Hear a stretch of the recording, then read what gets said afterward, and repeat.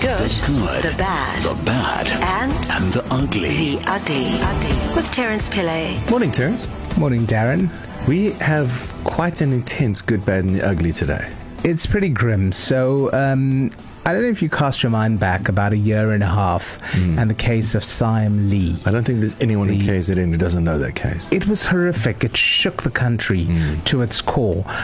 Just the manner in which she was abducted and killed. So a man was arrested, went to court. He was not asked to plead. But then what happened was he made several appearances and then he died of cancer, the suspect. And which means the case got struck off the roll. And people were then saying there's no justice for Siam Lee and, she didn't get what was due to her and what she deserved. So this week I sat down with her mother, who speaks for the first time since the news hit. Nan, take me through what the first thing that went through your mind was when you heard that this man who allegedly murdered your daughter had passed on. Gosh, when I first heard it, I was, to God's sake, I was relieved.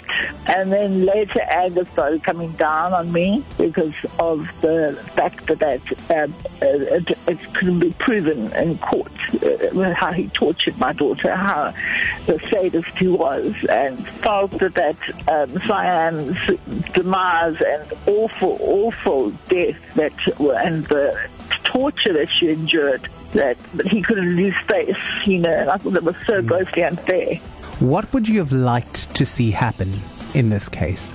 Honestly, I did say, if the DP was still functioning in South Africa, that he had got it. But, life is 25 years. I would have liked to have seen him, serve a couple of life sentences and without him being connected to any special treatment, he had at Westville, because it was a high-profile case, so he was in solitary, and, he was, I would have liked to have known that he would have spent every day, under very harsh conditions. So now, let me take you back a bit. What was your relationship like with Siam? We were, so close. We only had each other. I can go to the point of saying that she was the person I loved. We were really, really soulmates. Cared about each other's well-being. She was very, very sweet and timid and gentle and kind, and she was all that to me, as much as I was very much bulgy and loud and the total opposite of Siam. As friends always said to me, you've got a good one. I said, a good child. And as she grew up and started, finding her own way, when she wasn't just a little girl, and she was an adolescent, and she was still so kind and still shy and a meek person. And I still love her. My life is so empty without her. Let me just go back to, and truly, I have terrible, terrible guilt, obviously, that I landed up in the hands of this monster. And my pain is obviously that I've lost Siam and that she's not living. But my biggest pain is that she had to endure the torture that he inflicted on her. And I just it's so painful to think that she lay there for how many days being tortured. So that is very, very difficult to live with. So, how did you finally get Siam Lee's mom to talk to you? So I spent the better part of a week trying to convince her that she should tell her story. I think she received a lot of hate, especially on social media, and a lot of people said, well, she put Siam in that position, so that's why this happened to her daughter. But, I'm not as close to the story as a lot of people, but that was what I understood as well, is that the mom, for lack of a better word, pimped her. Well, that's what the story is. The mother claims otherwise and claims that she kind of grew up in that environment because the mother was an escort. So coming up, she talks a little more about Siam's growing up and what that relationship was like. The good, the bad, and the ugly. the ugly. With Terence Pillay. Continuing with the good, the bad, and the ugly this morning with Terence Pillay.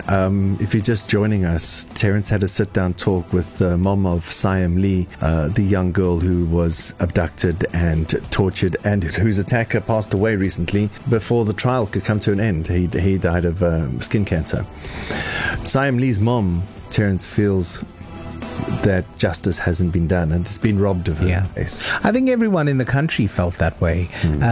But, you know, irrespective of what our opinions of it might be, we can't really comment on what might have happened in court when this guy testified and that kind of thing. So what I was doing when chatting to Nan is I was trying to understand the human element of it, and the fact that she was a mother who had lost a daughter, and getting to know what that did to her, irrespective of what kind of job she did. Take a listen. Nan, you know, there's been a lot of criticism from the public leveled against you, not the least of which is that Siam was in this position because you were in this position. What do you have to say to that? Well, Siam was only in position 6 months before she was abducted, okay? She was matriculated in 2015. And she was never, ever going to be a part of what I was doing. We made it, trust fund was actually stopped in 2015 when she turned 18 in April, and the school kindly allowed her to continue and matriculate, and which she passed very well. And then, you know, she watched everybody else go off to studies, and she was like depressed about that. There's nothing worse than you watch everybody else going on off to tertiary after you matriculated and you left behind. But she strided forth, will put her best foot forward, and she did promotions and bar work and waitressing. How did she get to come and work with you? It wasn't my suggestion. I said absolutely no ways. And then I'm not saying it was Siam's suggestion, it was some other girl's suggestion. And then I said, okay, well, I'm going to be in with the booking on you, you know. And it was purely essential massage. It was kept all above board, and then it was overnight. But she was such a beautiful, beautiful girl. But let me ask you, what was Siam Lee's growing up like? She had a very, very beautiful, wonderful childhood. She was born in Hong Kong, and she had farmers, nannies, and I would travel to wonderful islands in Southeast Asia with Siam in tow, and the nanny in tow, and with our toothbrushes in our backpack, and we would holiday a lot. And she went to Montessori kindergarten up on the peak, if you knew Hong Kong. So she had a very normal childhood. She had no inkling about what I did. So she had this wonderful childhood. It was all very normal. Where did things go wrong? Coming back to South Africa was like, that wasn't a good move. We had not been back to South Africa. Obviously, this wouldn't have taken place. It all went wrong.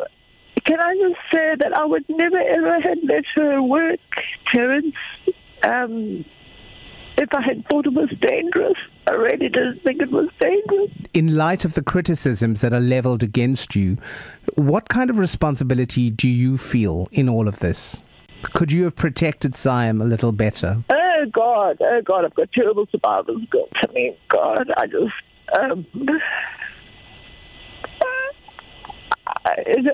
I don't hold myself responsible for what he did. You can hear, obviously, the mom is very, very distraught. I must tell you, I feel equal amounts of pity for the mom, but at the same time, still a little bit angry at her for putting... I think there's a lot of anger out there, and I think listeners who are going to listen to this interview as well, will say, why did we give her this platform? Yeah. But I think she needs some kind of closure, irrespective of what our own personal judgments are. Yeah. She's still a mother who lost a daughter. Yeah. So if you're a parent, put yourself in those shoes, and how would you react? Yeah. It's a tough one. And it really was a hard, good, the bad, and the ugly with Terence Pillay. Thank you, Terence. Thanks, Darren.